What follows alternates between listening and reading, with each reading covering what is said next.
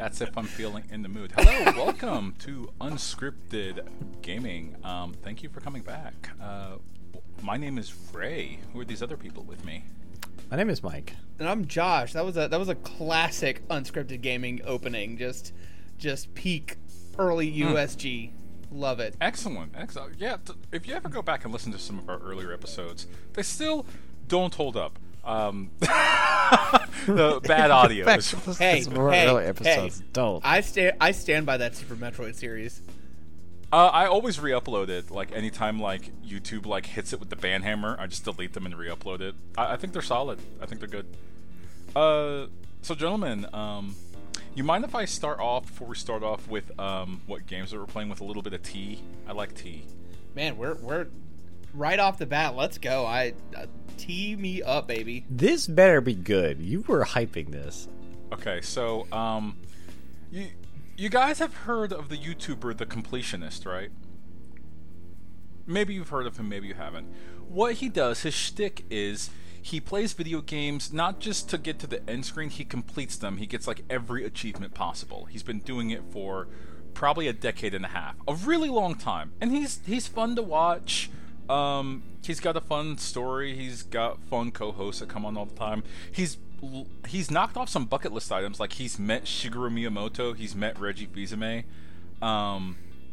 with some weird games, and he's a class stand-up guy. He really is.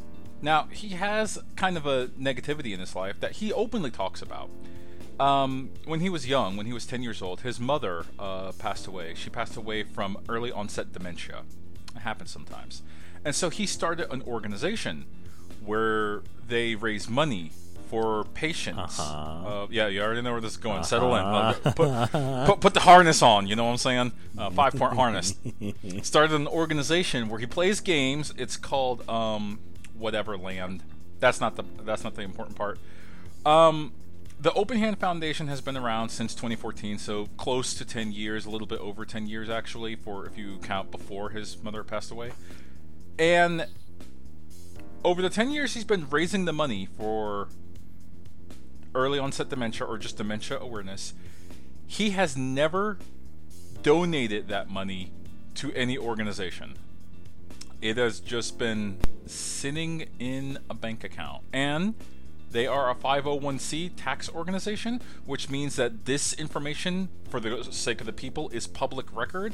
And publicly you can see, in the state of California, he has not donated any of this money, but he has skimmed some money off the top for, and I quote, operating expenses, and to compensate himself when he does some of his video game charity streams. Now, once this was revealed, he's been very silent about this. Like, he hasn't posted a new video. He hasn't updated his social media. It's been over 10 days. I like the guy, but I gotta say, I'm feeling a little weird. And when it was found out in 2022 that, like, someone confronted him face to face. There's a video of it. To watch this video, go to Some Ordinary Gamer and look up The Completionist. It's the first video that pops up in the last 2 weeks as of the recording of this. He does a full breakdown, does all of his work. He's confronted face to face and says, yeah, I've known that this was an issue since 2021, 2022. But in 2023, just a couple months ago, he held that same charity organization gaming stream and said he was still donating the money, completely aware that that money wasn't going anywhere, and that money hasn't gone anywhere in the last 10 years. There is $600,000 just sitting in a bank account that has not gone towards dementia awareness. This is good, actually. I'm pro this. Pro embezzlement, Mike. I'm just curious, like, what the end game is here. Of like, you've got this like stash of dirty money. You know, was he waiting to hit a magic number before he made a donation? Was he waiting until his conscience like told him it was okay, this is mine? Like, just what was the end game here? So to him, he was trying to say that because he lost someone extremely dear to him in his life, his mother, he wanted to donate as much money as possible, full pop, towards an organization that wasn't going to use it for admin resources or for, like, his words, not mine, doctor salaries, just towards the research of dementia. Right. You are correct to ask the question, what do you think they do? What do you think the doctors do? You have to pay doctors to do research. Did you know they collect checks for goods and services that are conducted? I have bad news for this person about the way anything works. Like, right. That at the end of the day, like, that just sounds incredibly selfish of, like, I want to make the biggest check possible. Like, you know, you could just donate $60,000 a year for 10 years and be cumulative. Also, you know, hot take, I don't think any donations and gifts should have any sorts of stipulations on them, like to universities, to political campaigns, to anything. Like, a gift is a gift, and that organization will use it how they see fit. If you want to decide how the money is involved, don't just give a pot of money. Actually be on the board, get involved, work for the organization. Like, if you want to have a say in how the money is used, then get involved. Otherwise, hey, thank you for the gift. Or give a lot of money. Yeah. Give all of the money. Be the sole person. Now, it has been... Someone pointed out, and this is a very good point. It's very good. And it's also very sad. $600,000 is a lot of money. That is a lot of money towards research development. At the highest ballpark, that is paying 6 full-time doctoral researchers for a year to study dementia. That's something that they didn't have before, right? That's a serious impact. But due to the rising cost of inflation and the COVID pandemic, $600,000 does not travel as far as it could have. It just doesn't. So by him sitting on that money for 10 years, he has depreciated the own value of his charitable donation. It is not good. He should have done what any smart American would do. It's put that in the market, right? Oh my gosh. He should I'm have put serious. it in like, crypto. it's probably would have made more money than just sit it. Yeah. Or he should have taken a book out of my favorite Congress critter and just said, you know what, this money is mine now, and I am going to bankroll OnlyFans creators and lip injections, and go from there. Goals, am I right? Like, I'm just saying, he's supporting our fabulous. I mean, our evil gay queen. Reddit would be pissed off at this. Our personal finance, Wall Street bets, like. Is he gay? Hold on, back up. No, I'm not letting you get away with that. Is he gay? Because his OnlyFans accounts for all women. I just want to get that out there. I think go ask him. I'm pretty sure he is. By minimum. No, he lies so much. He's just really subby. He's a subby switch. It's fine. He really just saw be gay, do crime, and was like, "That's a great idea," and just is running with it. And you have to.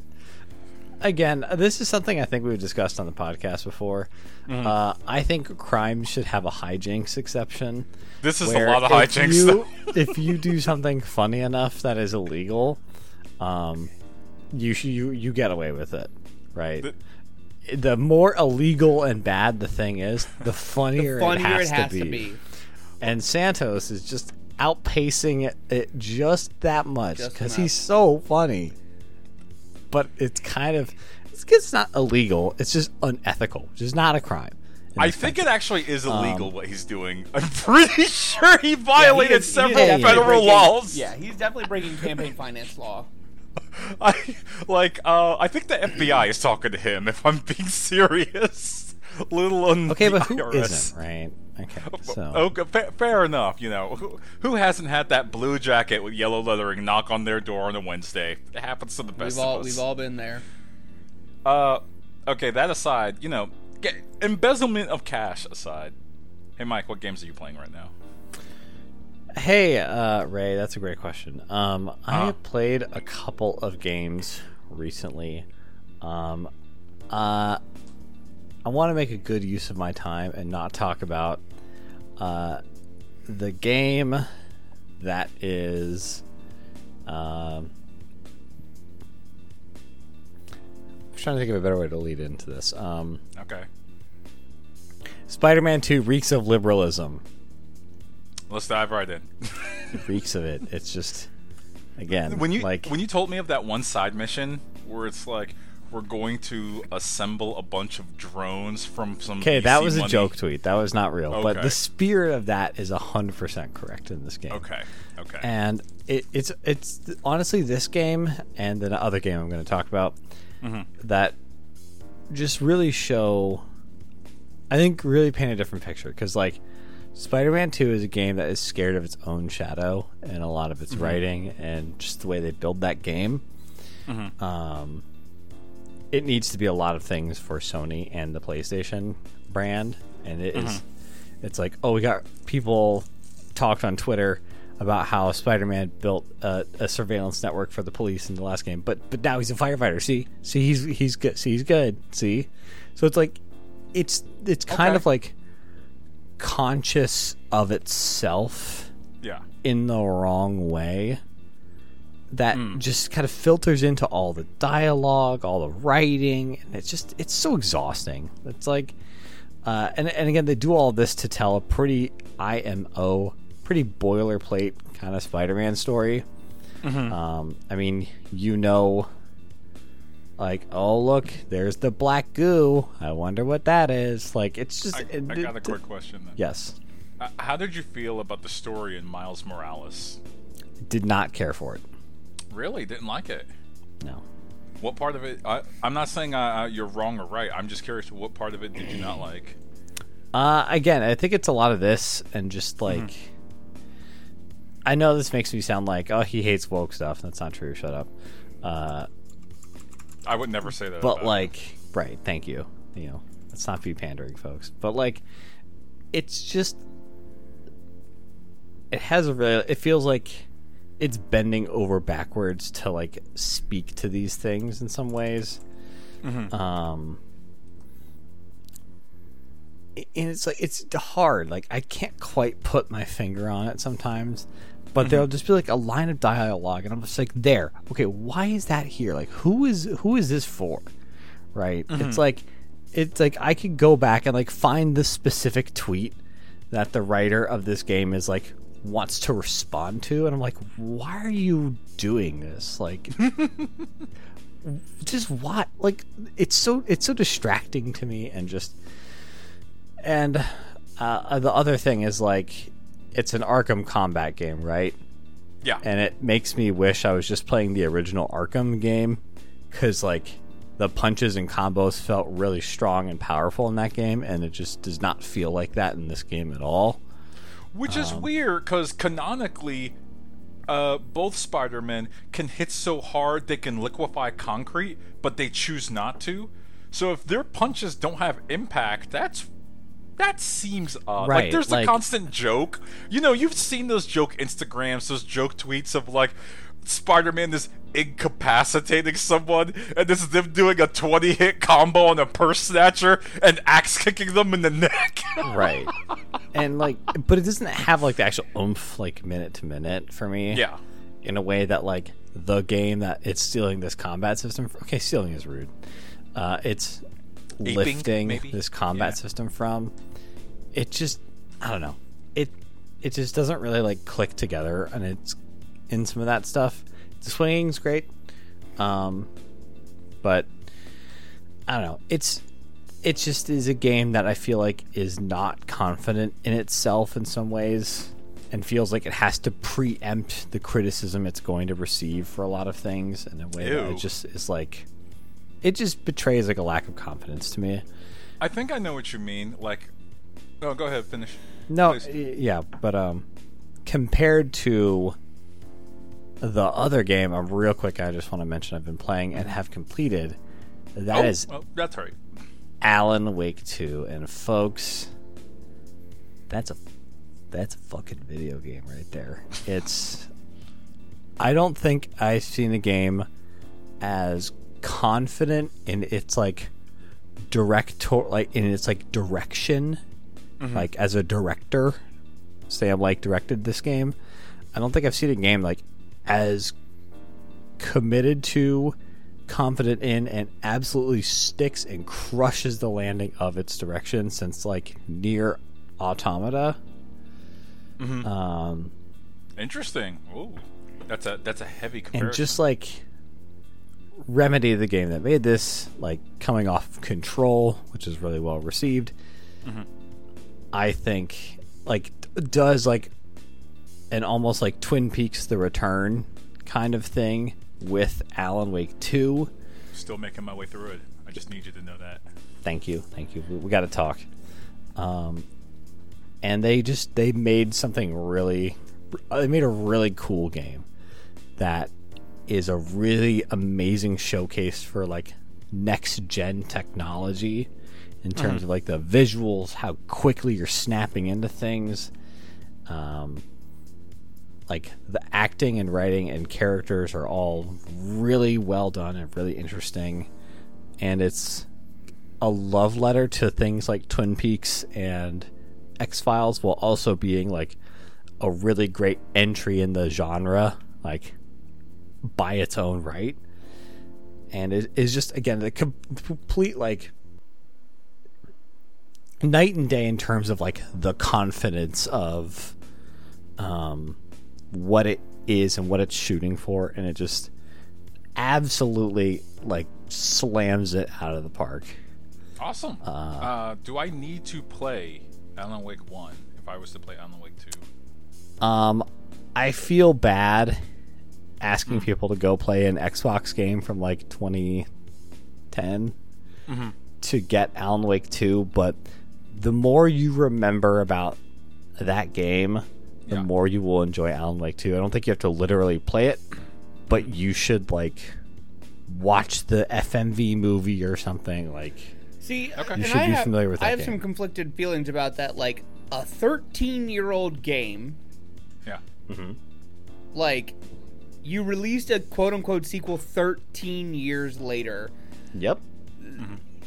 I do believe there is some responsibility on the game director or the game itself to like get you up to speed sooner rather than later, and not rely on you having played the first or remembering things. Like, hell, I'm a great example of somebody who very well could have played something 13 years ago, and I will remember absolutely nothing about it. Like, I could go into that and play it again, and it be almost a brand new experience to me.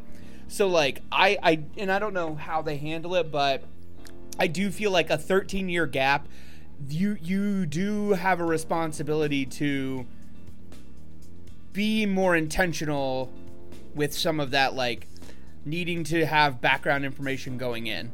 Yes, I don't want to undercut your point and interrupt Ray. I apologize, but that is something taken into account, and is something that they absolutely speak to in one of the best parts of the game, is what I would say about that. Which is not to be all cryptic and everything, but like, well then, and maybe this is an interesting experiment for us to do, because I don't know if Ray, you would go back and play or at least watch it. I was actually going to say, Josh, to the point of you saying the developer has a responsibility, there was a remaster released in 2021. It's available on everything, including Switch. I think their responsibility has been fulfilled. That's fair enough. I will say, I went into this game having not touched the remaster at all. Like, I remember, big picture what the events of the first were. I did not really visit it significantly at all before I jumped right into this. I would say like some cursory knowledge of it is going to be helpful, just so you get the basic concept. And then there's a lot of like little teases, like some returning characters that are like that kind of fun highlights if you really dig in. But yeah, I think that there is like, that is a good point, Josh. And I think part of that is, honestly, sorry, I'm like taking up a lot of time here. I know we wanted to keep this brief, but like, part of that is I think Remedy wanted to had wanted to work with Microsoft on making an Alan Wake 2.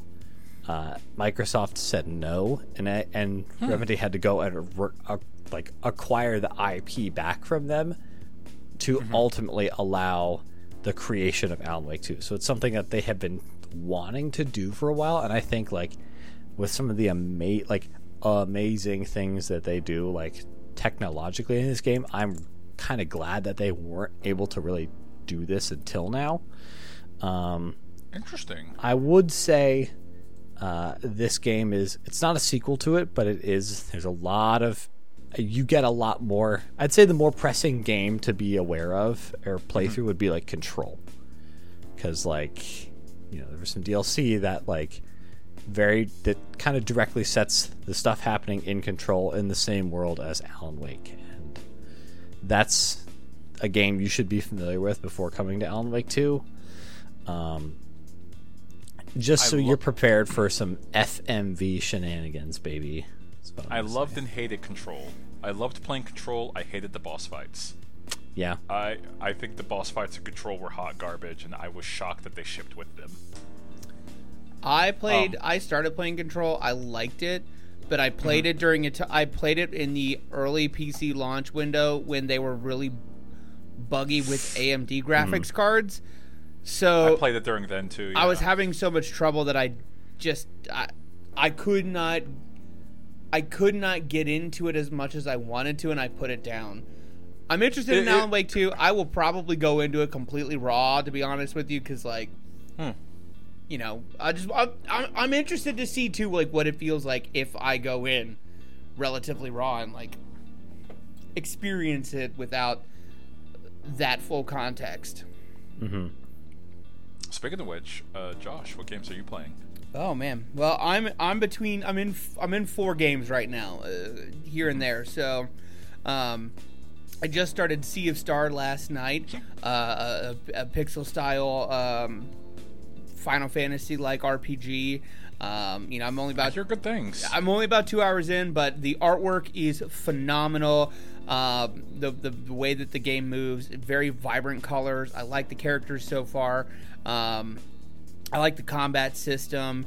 You know, very turn-based, but in a very approachable and logical fashion. So you can also do like, you're not just a passive participant. You can, as you're fighting, you can interact with the attack at the right time and potentially do extra damage. You can also do the same thing when you're getting attacked. You can block and do some extra, you know, get some extra damage reduced from that. A lot of fun there. I'm excited to see kind of where the story goes. Still playing Starfield, kind of falling off that a little bit. Kind of hit a bit of a slow patch and just other stuff going on, so I haven't gotten back into that recently. I probably played last week. Playing Mario Wonder.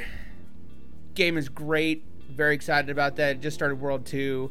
That game is a lot of fun.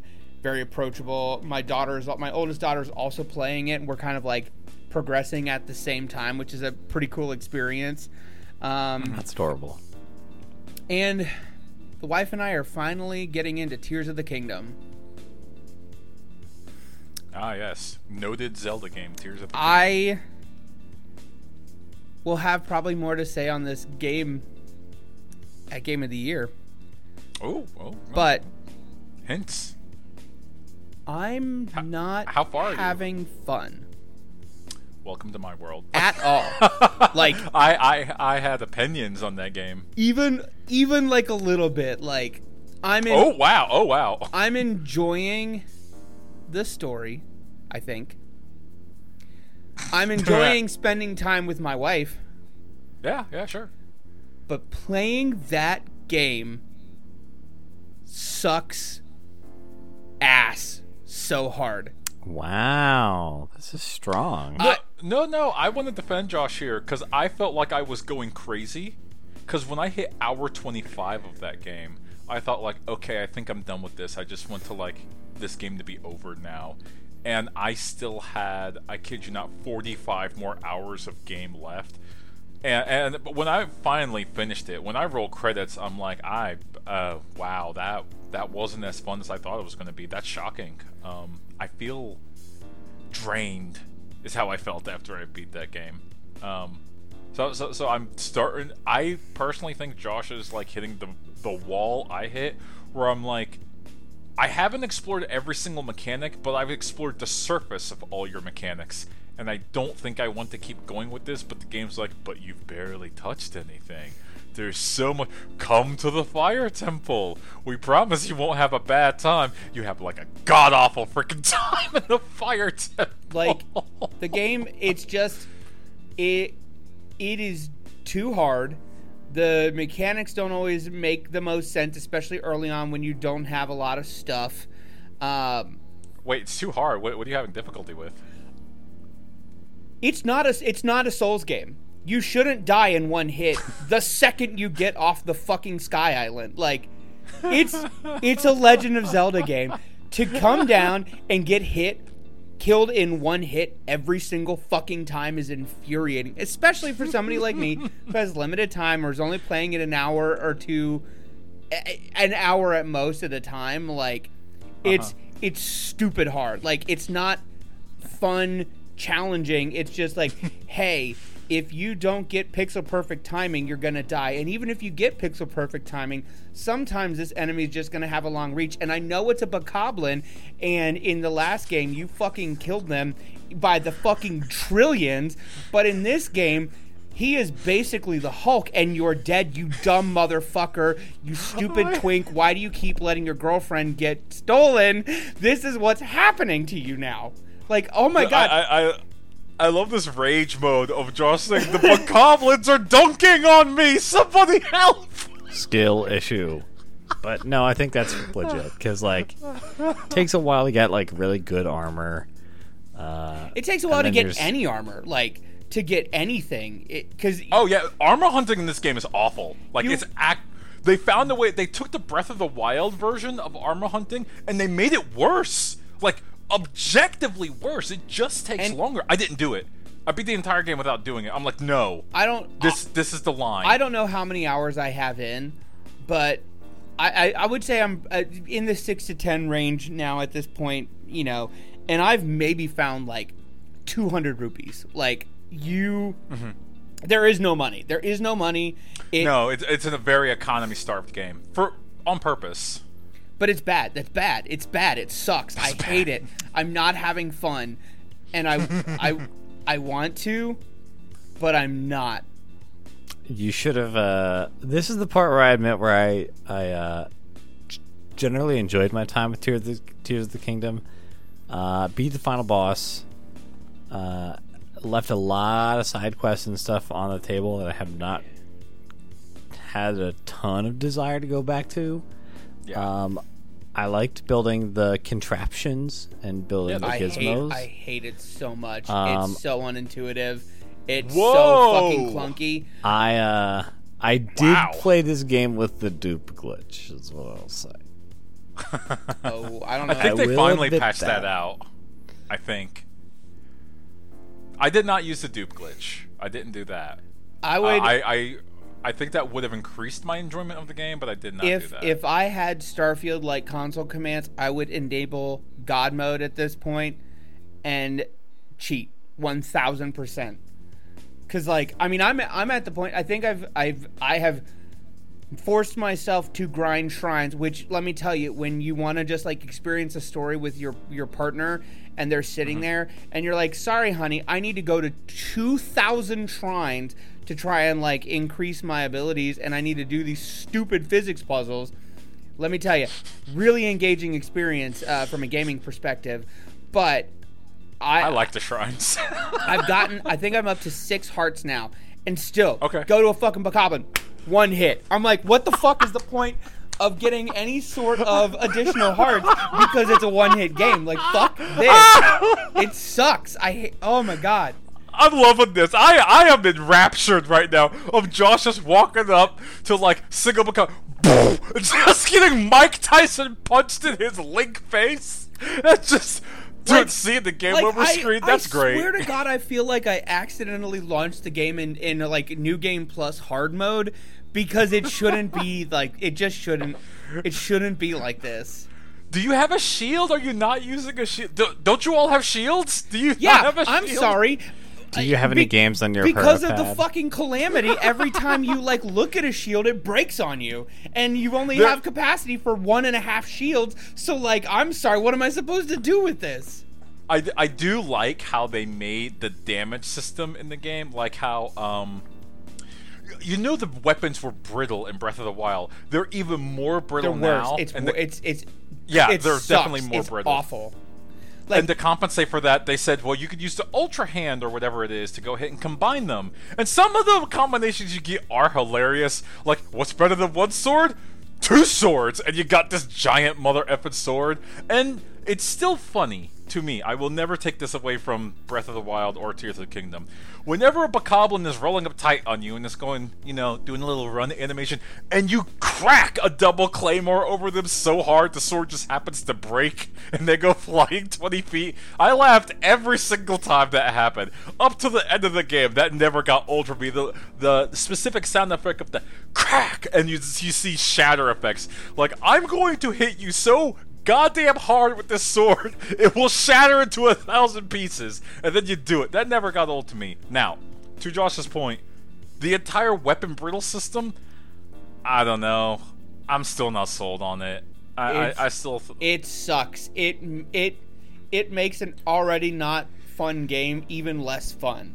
Like, you know what's, especially because like at this point of the game, I'm still like, hey, I've got weapons that are 5, 6 strength, and then I'm like, oh, I get a Bokoblin arm, which is 20. I'm like, oh, great, I can finally do a little bit of damage. But that thing breaks when you swing it. Like, you don't even have to. You don't actually make contact. You never get to use the damage for that weapon because it breaks before you hit the, get to the fight.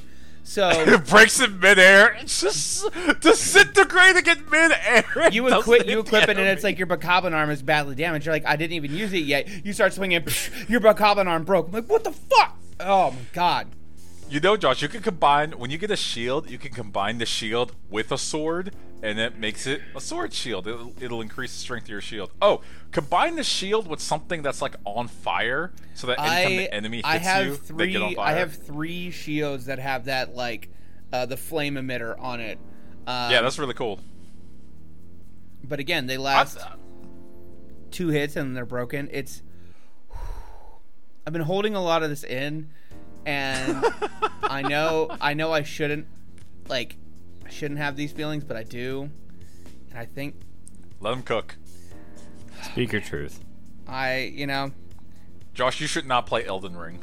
Under any circumstances. I have no interest. I have no interest in playing bad games, but it's 2021. Okay, now wait just a second here, bud. Yeah, it's okay to have bad opinions, but 2021. I'm just saying. Where we are, we will probably record our Game of the Year podcast in a month or 2. I've played a decent number of video games this year. With a list of 5, it may not make the list. I'm just saying it right now. There are some games I've played this year where I absolutely was shocked that they were so bad.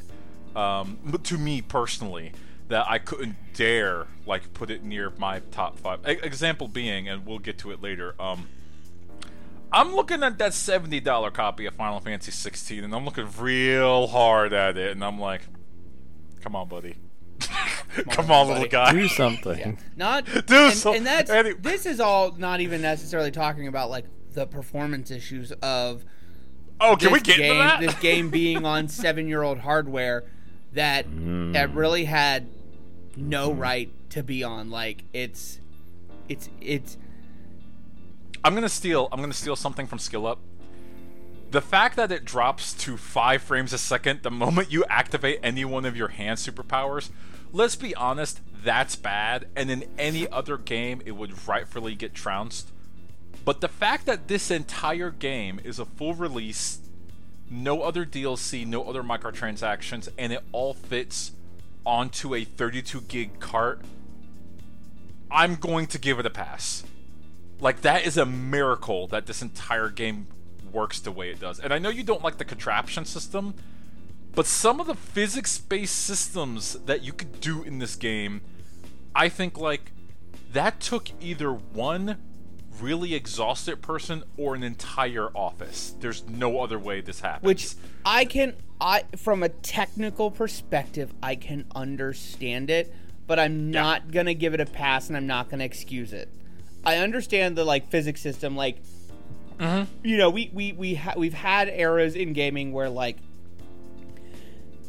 really innovative physics puzzles and things have made games memorable. Like I'm not gonna sit here and say that, but to release a game where the frame rate frequently, regularly, on the hardware it was intended for, drops to 5 frames a second is... Yeah, it's annoying. No, it's not annoying. It's inexcusable. Ooh! I'm not going to go make some big, it's criminal or whatnot, but, like, it's Nintendo should be embarrassed that they released this game on this hardware. I think they're doing fine. I know what you're talking about. I get it. I'll defend you. I will stand behind you in this regard, because I always thought, like, every time when I was playing Tears of the Kingdom, I'm like, everyone is seeing this, right? Everyone is seeing that when you use the hand thing, the game turns into a PowerPoint slideshow. And everyone kind of, like, looks past it. And I understand why they're looking past it. It's because you've made, as Mike called it, the meat hammer, which means you attach the stake to the end of the hammer, and the stake became more powerful. And that laughter I just did right there, that's worth the price of admission. But I don't know that it is. Like, no, it is to me. Go play Gary's mod. Like, I don't know. Like, it is kind of Gary's mod-ish, but Gary's... And I've never liked... I don't like Gary's mod, so maybe, this colors my opinion. Like, I'm fucking well-known Gary's mod hater over here. It just... And granted, again, I'm very early on, like... I'm still exploring the 4 early cities of, like, getting information. Like, I've got a lot of game to go. But it just... if you're 6 hours in, yeah. Ooh, boy. It does not feel... It feels, like, physically and technically bigger than Breath of the Wild. But it feels a fraction of the actual, like, depth and size of that game. Like, it does not feel like a grand epic, like a Legend of Zelda game should be. I mean, it feels like a fun mod. It feels like, hey, we're gonna do some physicsy puzzle and we're gonna have a good time. You're gonna run around, you're gonna do these shrines, and like, you're gonna die every 30 seconds because you're a baby and a breath of wind can kill you. But like, it does not feel like a Zelda game, even with Breath of the Wild having changed what a Zelda game feels like in a good way. Like, it... I was waiting for this diatribe, honestly, because I agree with you to a lot of an extent. Please don't think I'm trying to take the piss or anything. I think you're right in a lot of ways. I think Tears of the Kingdom is, in a lot of ways, it is on a more technical level. It's definitely a more technically impressive type of this game. And I think I said this in our group chat once I beat the game. I said, I've beaten the game.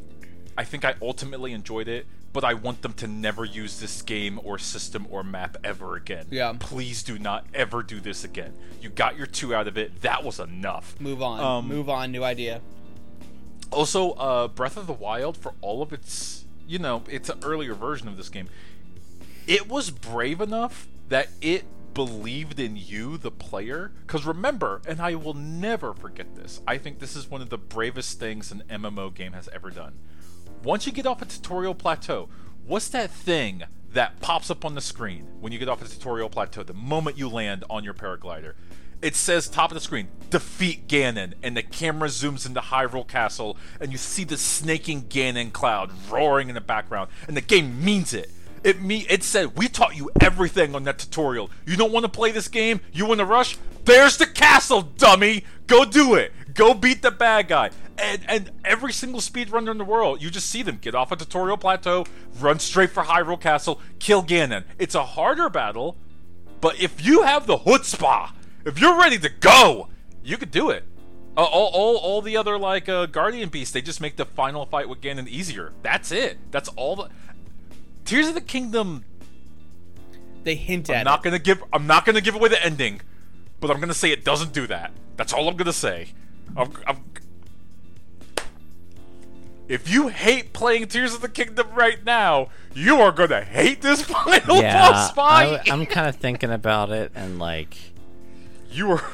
Woo! But brother, if he hates if it's like this is not Dark Souls again, I have bad news for you. That final boss fight, I'm not giving anything away. That is Dark Souls to a T. All right. That is. I had to sit down. It is easier than Dark Souls though. If the parry wheel if I don't know about that one, no, Chief. Come on, Ray.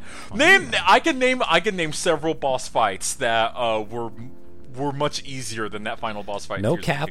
The demon? Is it? No cap. Is it as no cap? The Lord of Cinder was easier than the final boss fight. Is it as frustrating as that motherfucker in Armored Core that took me like 3 weeks to beat? Who's more frustrating? This final boss. Okay, because this final boss, all you could for the fight you had with the Sea Spider, right? Yeah. At any given time, Armored Core says change your layout. Change your loadout. You can't do that here. What you go into that final boss room with, you get good or you get dead. All right. I need from you two right now, in this moment. Okay. I mean, this will be 6 years from now, apparently, at the rate we're playing this. But if by the grace of the Great Fairy we ever get to the end of this game, I need you guys to tell my wife that I'm not necessarily bad at games. This game is just particularly brutal. And to shut the fuck up when I die 18,000 times. It took me, and I'm going to warn you right now, it took me an hour and a half because I went into that boss room without a specific item. If you don't have this specific item, the boss becomes tenfold more difficult because you have to do a no-hit run. And so I sat down for an hour and a half with my Switch, and I did a no-hit run. I could sit down right now and I can no-hit the final boss. You're gonna have to text me that item because I will not. You'll know what it is, but I'll tell you when you get there. I will not do a no-hit run. Like I'm again, fucking the infuriating nature of like I'm in a fight with a fucking 2 Bokoblins. And one of them hits me and gives me 1/4 heart, and I have to fucking hit start and eat 18 fucking apples so that I can come back out of the start menu. I can hit the start menu and get hit by the second Bokoblin and immediately die. I love Link falling off of the sky towers, and Bokoblins like pop out the bush and say, "Run your shit!" and they beat the crap out of Link. The world's greatest swordsman killed by a fucking Bokoblin throwing an apple at him. What a fucking loser! The hero of the wilds just getting his crap kicked in by the low-level enemies with like a small little stick for a sword. And a piece of wood for a shield, and Link's like, no, please, and they're just beating the crap out of him. And Josh is over there with the controller in hand saying, this is impossible. Yeah, I love that image. Yeah, fucking Bokoblin uses a fucking great stick like the fucking Master Sword. I get it, and it breaks the second I like look at it the wrong way. You should avoid every optional boss in this game. I'm just warning you right now. They only get worse. I found one of those like random like stone talus guys in the world, and I squared up to him, and I'm like, I don't know why. I don't know, because I was like feeling the feeling yourself. Well, I was feeling the boldness that I felt in Breath of the Wild of like, hey, you know, if I just lock in with the systems, like anything is possible at any point in this game. That is not the case in Tears of the Kingdom. Like. You are certainly, even if you're in the opening areas, there are areas in the opening areas where it doesn't matter how good you are, you cannot go there yet because you have not gotten X, Y, or... Oh. I do like how the stone talismans are like mobile battle platforms now. I think that's neat. I think that's really cool that like they stand up and there's Bokoblins riding them, shooting arrows at your ass. And you better take out the Bokoblins. You gotta watch for the stone talus like throwing. I don't know. I thought that was really cool. And then the way you can attack the stone talus is you can take like a torch. You set some grass on fire. It causes the wind to rise up due to updrafts. You paraglide up to the stone talus, and then you like diving stick attack or diving hammer attack onto the like weak point on its head. That game has some fun moments. Like I actually am gonna not besmirch anybody for saying like that was my game of the year, because it does have moments. It's not. I don't know if it'll be mine. I don't know. I'm gonna take a moment to think about that, because there were some times where I'm like, this game's alright. This game is. Anyways, I want to talk about Josh. If you're done with your diatribe of how much you hate. I like the story and the music. They're really good. I think the music's okay. Come on, I think the saxophone part is is really epic. I'm legitimately going to give one of my game of the year slots to the trailer. I've only played 6 hours of this game. Serious. I could do 10-hour rant on this game. So like, please just cut me off and continue. Okay. So here are the games I've been playing lately. One of my friends told me to buy and beat Mario Wonder, so I bought and beat it over like a week. And I'm sorry to say, another solid W has crashed through into 2023. Mario Wonder is like on at least a technical level, one of the best video games ever made, like easily. And the reason why I say that is, as Mike was talking about, a game that's not confident in itself. Mario Wonder is so confident in everything it does. Every single level in this game is different. And I don't mean that is like, well, every level in every game is different. No! Every single level in this game teaches you, the player, a brand new mechanic and a brand new way to traverse it. Every single one. Every level. New enemies. Whole levels have enemies that you will see once, and it'll just exist in that one level. That's bravery! Think about that. They went ahead, they modeled the enemy, they put in the AI, they put in the mechanics of the level. You're gonna see it for maybe 90, 180 seconds at most, and then possibly never again, depending on the route that you take. That is a sort of exuded game design confidence that just... I love it! I loved it! Beating that game, and it didn't take long, it takes like 8 hours to beat, but I loved every single minute I had with Mario Wonder. And it's not just like you play the levels. Every level has a sub-level to it, because every level has a Wonder Seed, almost every level, that you can find. And then the world turns into this weird psychedelic trip where it takes the mechanic that it taught you, and it puts that mechanic into overdrive. What if you were riding on top of the bulrushes? That's an early level. You ride on top of the bulrushes, and you discover that the bulrushes break things, but what if you rode on a bunch of them and there was a bulrush stampede and you had to ride on top of them to get to the extra Wonder Seed? It was so fun. Gosh, I love that game. For $60, 8 hours, fully released Mario game. And the multiplayer aspect of it is actually really cool. Like, that, Josh, have you turned on the multiplayer of Mario Wonder? We have not yet. Turn it on. It acts like Dark Souls in that you see ghosts of other players playing the game right there with you, and the ghosts interact with you. They'll like you could do little emoticons, and I was having trouble with one part of the game, and the ghosts would like cheer me on. They do a little emoticon, and if you die, you don't immediately die and lose the life. You turn into a little ghost yourself, and you have to swim over to either an active online player or to a little sign, like a little sign they leave in the ground. They literally took one of the best parts of Dark Souls and they put it in the Mario Wonder as an active multiplayer mechanic, and it's freaking genius how all the players that are just kind of playing the same level at the same time, and you kind of race each other. You don't actually race, it just shows like, hey, this player is going through with you, and you can kind of like soft interact with those players, but they can't interfere with your game world. And it's so fun, it's so good. I haven't felt this good about a Mario game since like Mario Odyssey, which of course the Nintendo Switch also kind of started with. It's cool to see the Switch eventually. We all know the Switch 2 is coming soon. It better just be the Switch 2 and not the Wii U 3 or some dumbass idea like that. It's cool to see Nintendo leaving out on like this extremely high note for Mario Wonder. Anyways, Gonna put that beautiful game to the side. No, but real quick, you're correct. Like, it is phenomenal. You know, I have a unique perspective of, like, playing it with my oldest daughter. No, not necessarily playing it with her, but, like, we are both playing it at the same time. I'm coming in as a 33-year-old man with a lot of experience and a lot of prior knowledge on, like, how a Mario game works. Just, like, general things like you automatically know about a Mario game of, like, hey, the little, like, line platforms you can jump up through. But you may not necessarily know that if you're a 7-year-old who hasn't really played a 2D Mario platformer by herself on her own. But luckily, early on, there is a level specifically there to give you a Wonder Seed to move on to advance that is like, hey, I'm going to teach you about wall jumping.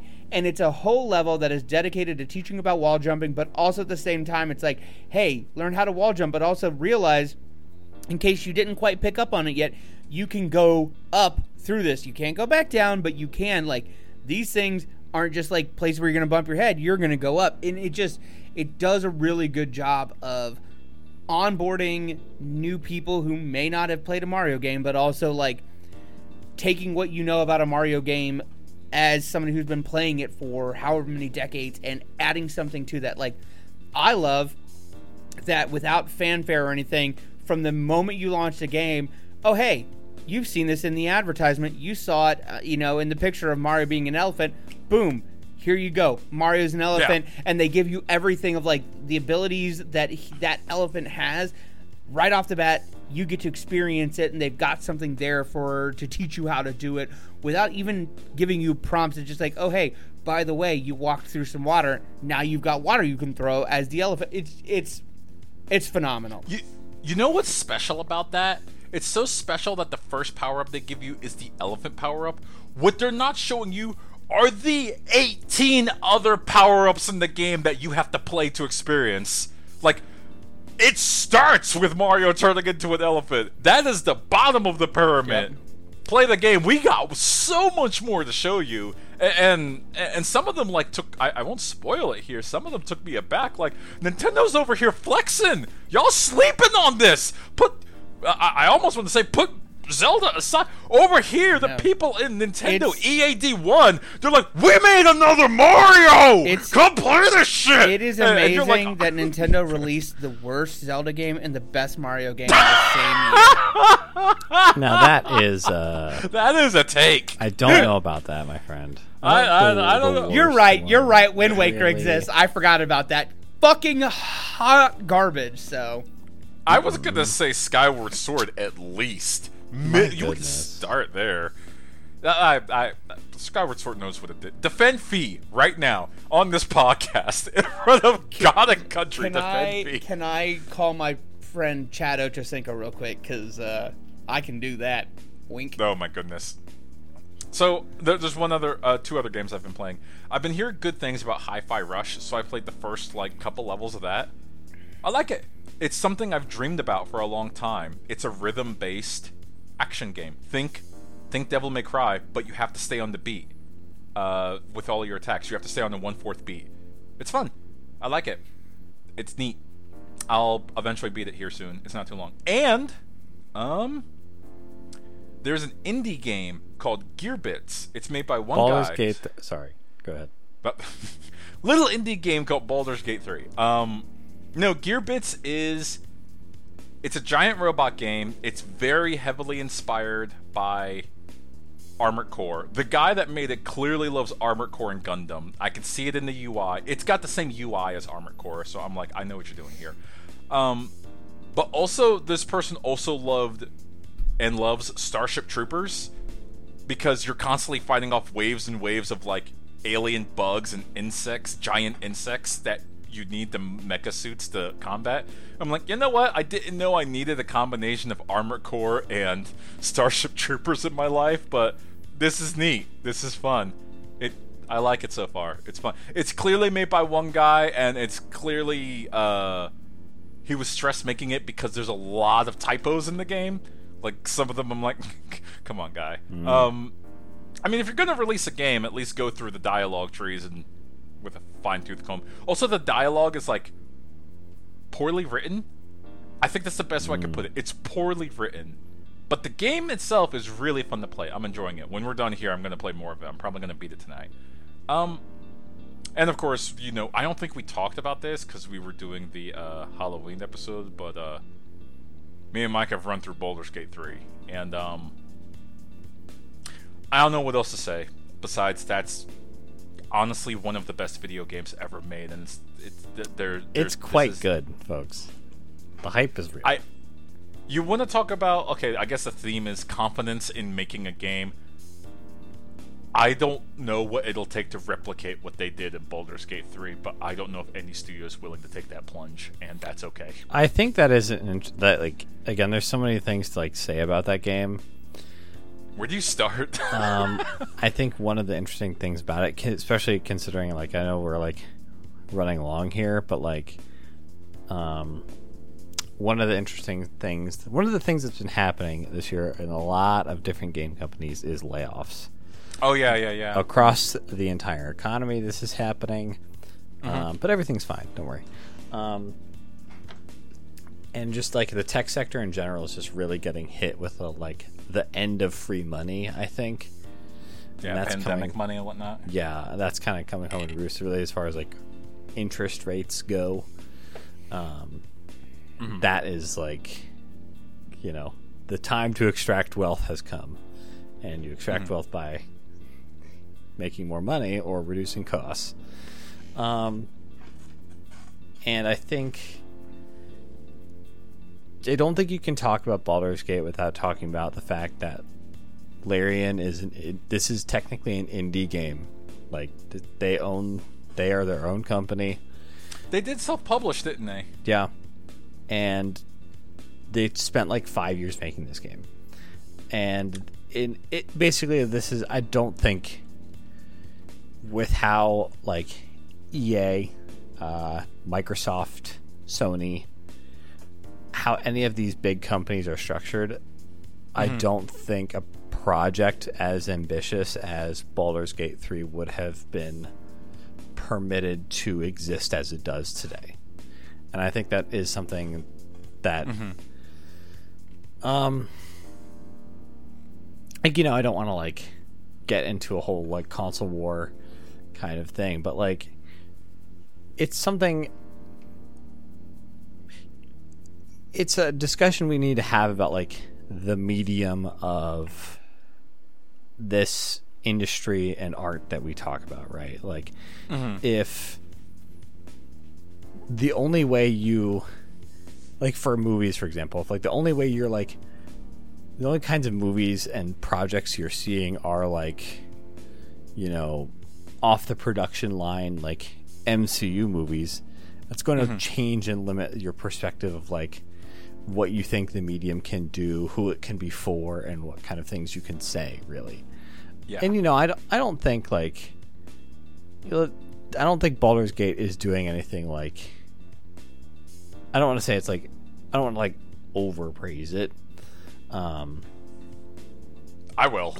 But, like, just on a technical level, like, to have that kind of depth in all of those systems alongside some of, I think, the best character performance and writing I have seen in a game in a long time is really cool. And I think it's something that needs to be, and I think probably will be, celebrated as a remarkable achievement. So, and I know that Larian Studios is independent, like, and this is just me not knowing much about them. Like, okay, what projects, like, what did they do before, like, leading up to Baldur's Gate, or how did they get their funding to, like, pay people during the production of Baldur's Gate? I'm glad you asked. Divinity. So, the Divinity series is, like, some of their earlier games. Also, this game was early access, too. They kickstarted Divinity 2, Divinity Original Sin 2. I think that was kickstarted or some sort of, like, crowdfunding game. And that gave them a lot of leeway to That game was a success. And like a massive success. What year was that ish?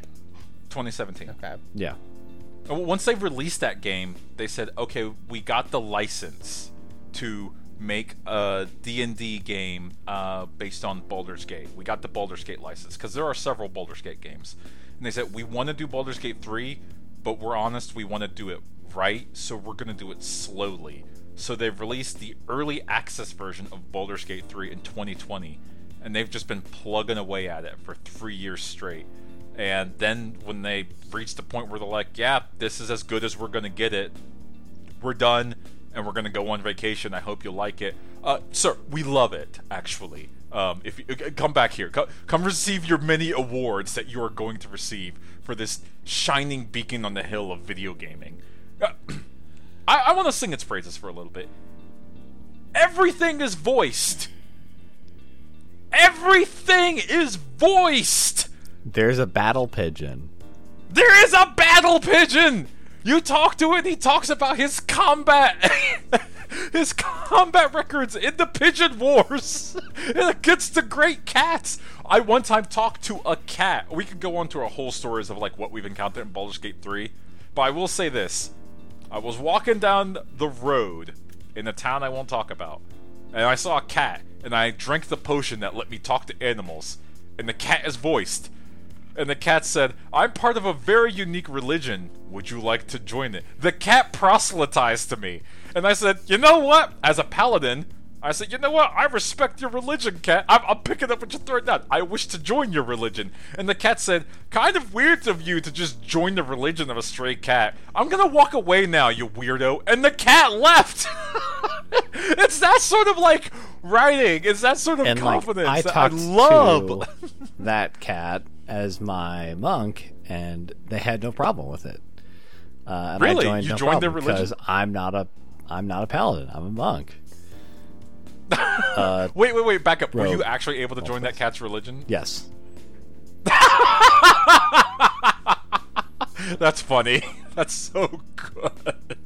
But the game is great. The game has, I think the lead dev says that if you actually counted every single permutation of what counts as a completion of the ending of a campaign, the game technically has 17,000 endings.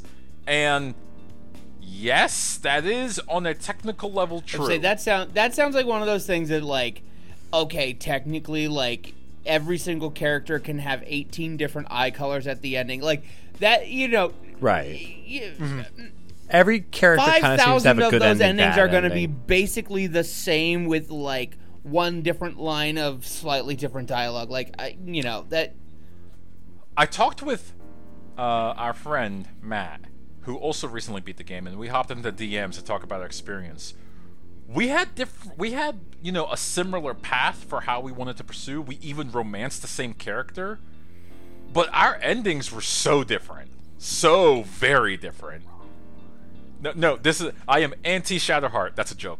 I did Shadowheart's complete quest line. Save me. That's another thing. All the quest lines are so moving. Like, get some Kleenex next to you. There is so much emotion built into this game. This was a script. This was a story that was written by someone that really, really, really understands the human experience and really understands the gravity of, like, not only death, because there's a lot of death in this game, but also the death of a character's name, the death of a character's being, the death of a character's journey. Like, it's beautiful. It's so beautiful in a lot of different ways. I love this game. I could speak nothing but positive things about it. Any negative I could say about Baldur's Gate 3, some of the platforming area is not fun. Thumbs down. Platforming is dumb, but that's circumvented by, like, the endless potions that they give you and the magic that they give you. In Act 3 of the game, super unoptimized. It's actually embarrassing. It's kind of crazy. It's cringe. We're back to the unoptimized. Yeah, it's...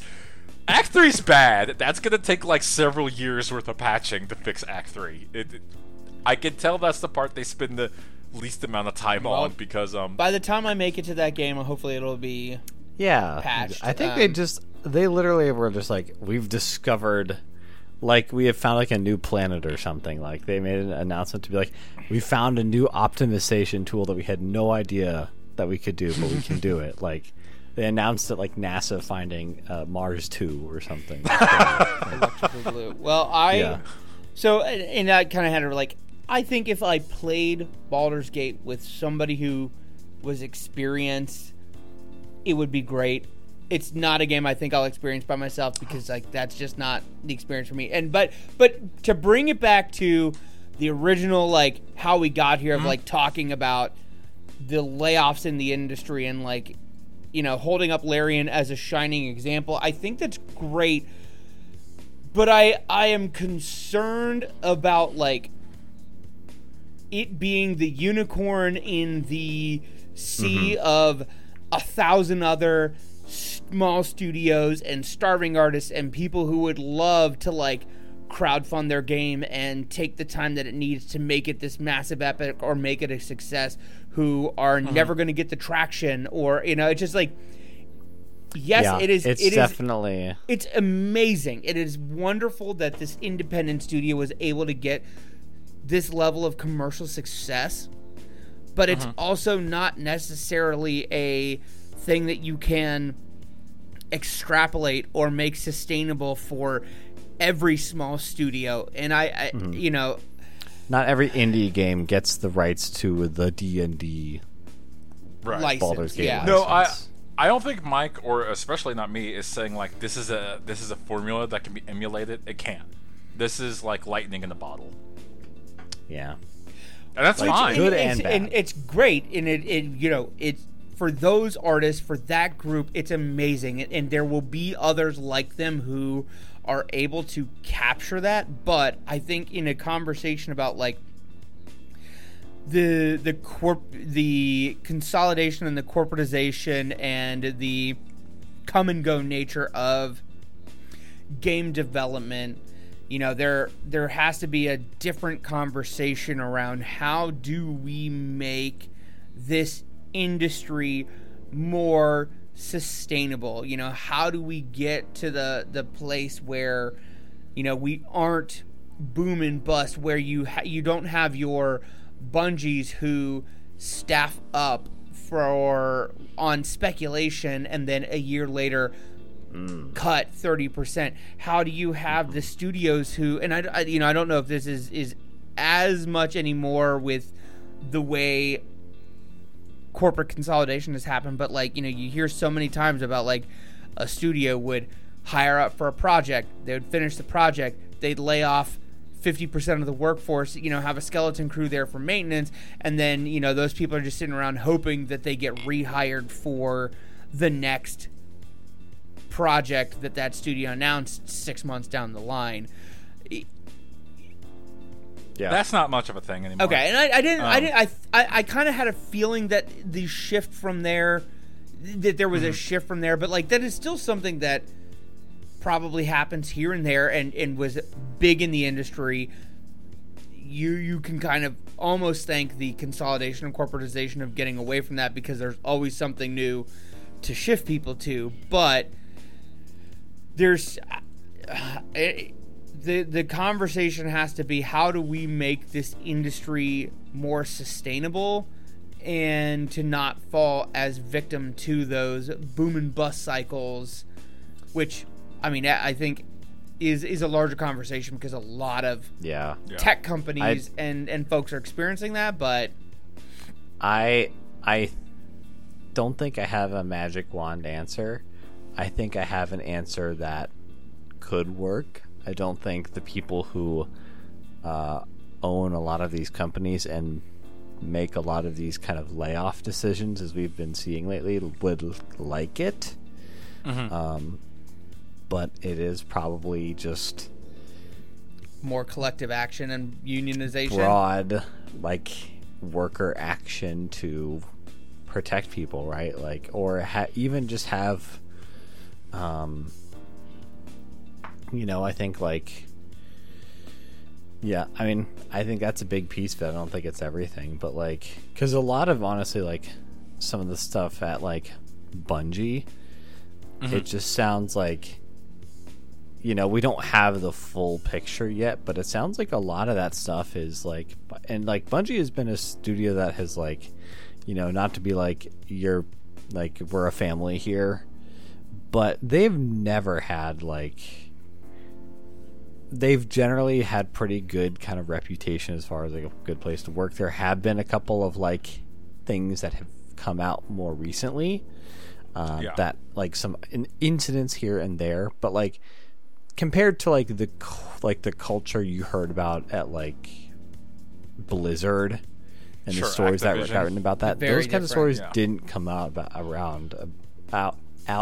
Bungie. Sorry about that. You heard about the scrappy team who survived acquisition and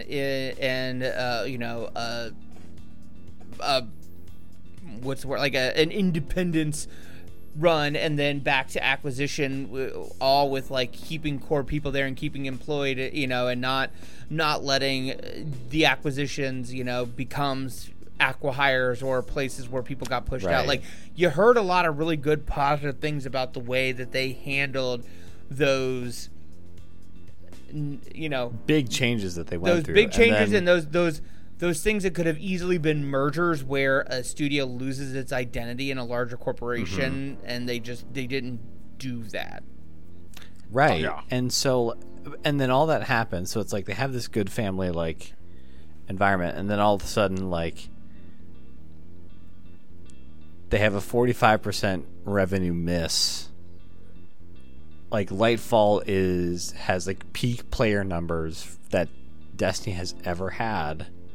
Mm-hmm. And how do you get the raid race was the biggest it ever was, and that's great, because that's the challenge of Destiny is getting people to do the raids. That's the stuff devs spend a lot of time on that stuff, and unlike Baldur's Gate where there's a good amount of player base is not ever going to see a lot of this stuff, and that's kind of the magic of that game. People doing raids in Destiny is money for Bungie, so they need that because that's an invested player, right? And this was the peak. Never had there been more people attempting a day one raid race. That's good for the game. And then 10 months later they do this layoff, and it's just you need worker action to try and help fight against that. And honestly, this is something I don't think we talk about, but get into the decision making of some of these things. If the developers feel a decision coming from executive leadership is going to push the game in a wrong direction, having more voice to speak to that and say we're not going to make that happen because we think that's bad for the game. Having more power to speak to those things is I don't know. Again, I don't know, right? But also and just to not to say I'm they're not stupid. No, they're not stupid, but you also in a different world you think about okay, I'm the Bungie execs, and I realize that we made a raid that people really were invested in, and the first part of the year of Lightfall people really invested in because we ended the Witch Queen so good. It was so good that I finished it and immediately went and spent $100 American on Lightfall and the year of content because I was they got it. They got it. They're there. This is going to be it. You play the first season, you do the raid, and you're okay, that was good. I see kind of what they're building to. The raid was fun. Hopefully this next year works towards building up to that, and it just kind of kept missing. So yes, they missed 45. Yes, it was one of the most anticipated and played raid races, but they didn't do enough throughout the rest of the year to keep people engaged. So honestly, this is shooting from the hip here. They fell into the classic game developer trap of making a water level by doing the Titan season, cool setting. Underwater. But what if we did a water level that lasted 3 months? It was bad. No water level. It was bad. And also made the dungeon not granted, this was the following season, the current season that we're in, but like, I had a basically game-breaking bug that I had to have Mike come and help me fix because I hadn't finished the previous season, and I was at like 2 points that made something break, and it was a month and a half into the game, or to that season being out, and it still hadn't been fixed. And I think definitely with the stuff that you said, Josh, like, there have been more, like, not to just turn this labor story into like the Destiny Hour, but there have been more full rollbacks, like server rollbacks this year than in the entire history of Destiny 2, I think, previously. And I think that speaks to a studio that is like burnt out and stretched thin, right? Because they had they've got Marathon cooking, they've got the final shape, which they are working furiously on. They still is apparently delayed per reporting. Schreier has not been officially announced. Schreier is saying it's delayed, sticking to his guns on that, and I believe him. Bungie has not still, amid all the stuff that has been out for a few weeks, has not said that it is delayed yet. So you know why they haven't said it? Because they fired their community team. Yeah, but hey, they got nominated for an award. That is what is that? That's hilarious. What is that? No, but like, and it's hard to have like a 7-month season without they're you know what they're doing? They're crunching to put something in where that delay is going to be. That's what they're doing right now, I think. But here, in kind of what Mike is saying of like, you know, you've got a studio that is working on, you know, got a couple different irons in the fire, and nothing is really hitting. Like, you've got Marathon that is getting play tested and people aren't having fun. You've got Lightfall out, and you're building up to basically the final crescendo of Destiny, and people are like, wow, can we just have the Witch Queen again, because this isn't as good as what it is, and now I'm not as excited to necessarily play the final shape. Like, you can't necessarily come out as, you know, the studio execs and say, hey, stick with us for one more year. We're going to take, you know, we're going to fire all the creative people, and we're going to start from scratch. And, you know, for the morale of an internal team, you can't just say like, hey, everything you guys have done and grinded over and crunched for is basically shit, so we're going to get rid of it, and we're going to start from scratch. I want to point out something that is a huge miss for Bungie as a company, because I actually do like Bungie as a company, and I've turned down job offers for them twice because they were under the Microsoft umbrella at one point, and Microsoft has a weird way of employee contracts that I don't agree with. That I just don't agree with it at all. Bungie, they also fired a bunch of people based on the pre-order numbers for the final shape. They said the pre-order numbers weren't high enough. I think that's scum. I think that's such a scummy thing to do. You know, we're going back to it. Again, the theme of the podcast, video game confidence. That is so unconfident to say, like, the final shape is going to be mid at best. We didn't get enough pre-orders. We're cutting people. It's like, are you making a good enough game that the amount of people that pre-ordered it won't matter?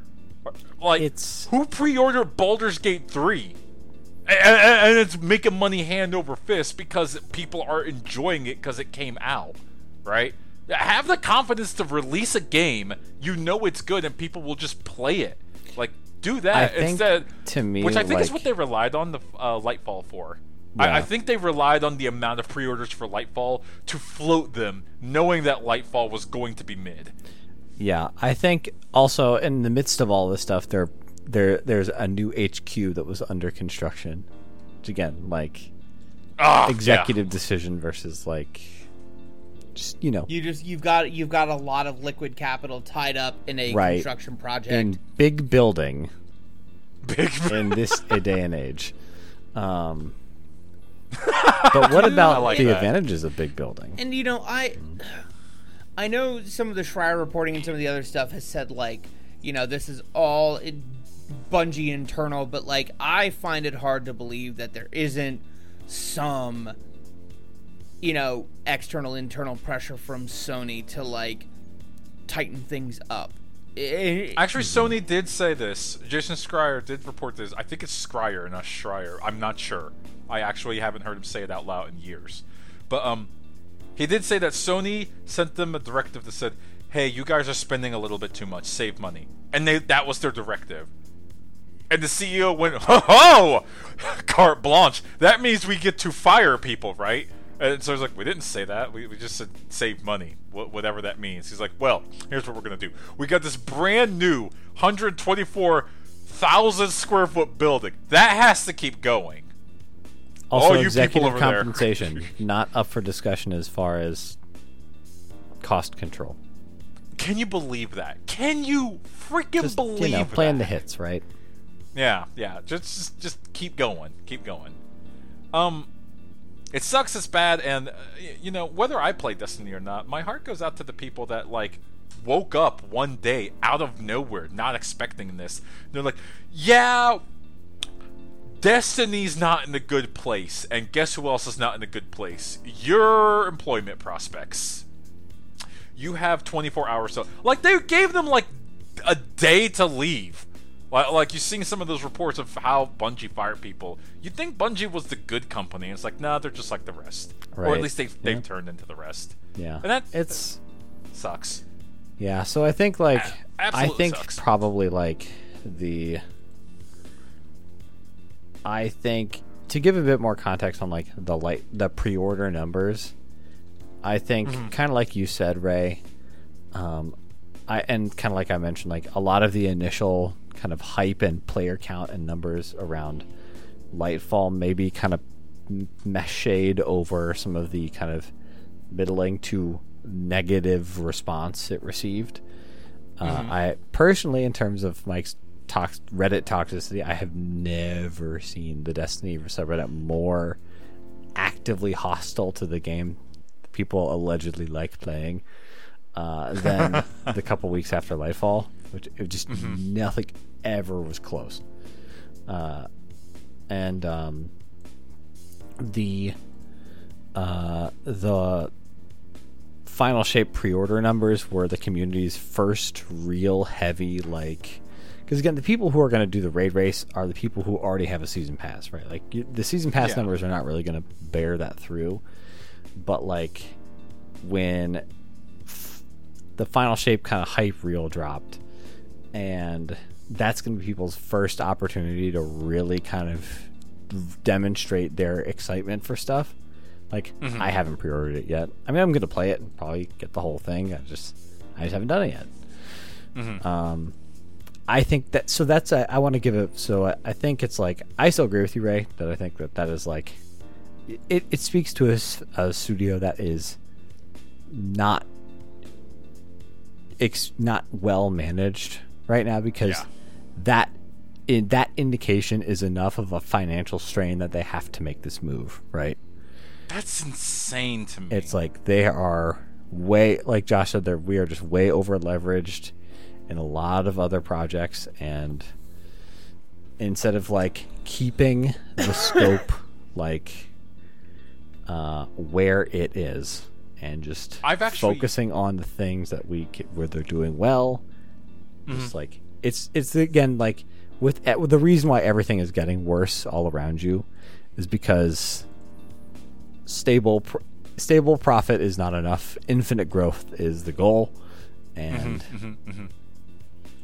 if you can't do that, you will be scrapped and sold for parts, and we'll make something new. I have never heard of a gaming studio go through a round of layoffs based on pre-order numbers. That is a new one to me. I mark it in the history books or something. I mean, I get it. It's a significant economic indicator these days. Yeah, I get it. But yeah, I think that's, so we should probably I guess probably we did it, Reddit. We got people to not pre-order so much that it caused the studio to reconsider things. Hey, vote with I've been saying it for years. Don't pre-order. Apparently, I was wrong. Pre-order games or people use your job. So, I will grasp that L firmly. That is my fault. I'm sorry.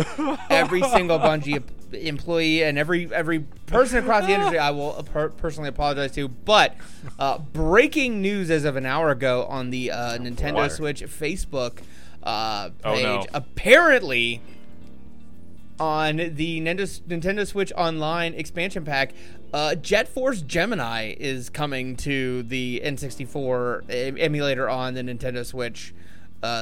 So, hot take: that game is super mid. Get fucked. That game was amazing. Go play it. Go play it with fresh adult eyes. Okay, well, I loved Jet Force Gemini, so Go play it. Go. Well, I'm too cheap to get the expansion pack, so I'll just emulate it and see how I feel about it. Yeah. That's the win. Maybe I'll do it on Unscripted Gaming Plays X. And you know where you can see that? Where? Unscriptedgaming.com. That's where you can get links to all of our audio and video links. You can interact with us on Facebook at Unscripted Game Podcast. You can get us on X or Twitter at unscripted_gaming. The once and future Twitter.com. Until it has its inevitable heat death, which I think will be sooner rather than later. But SoundCloud.com/unscripted-gaming. You can get our audio feeds for all of our shows at all the podcatchers. Thank you for listening to Unscripted Gaming. My name is Josh. My name is Mike. My name is Ray. Peace.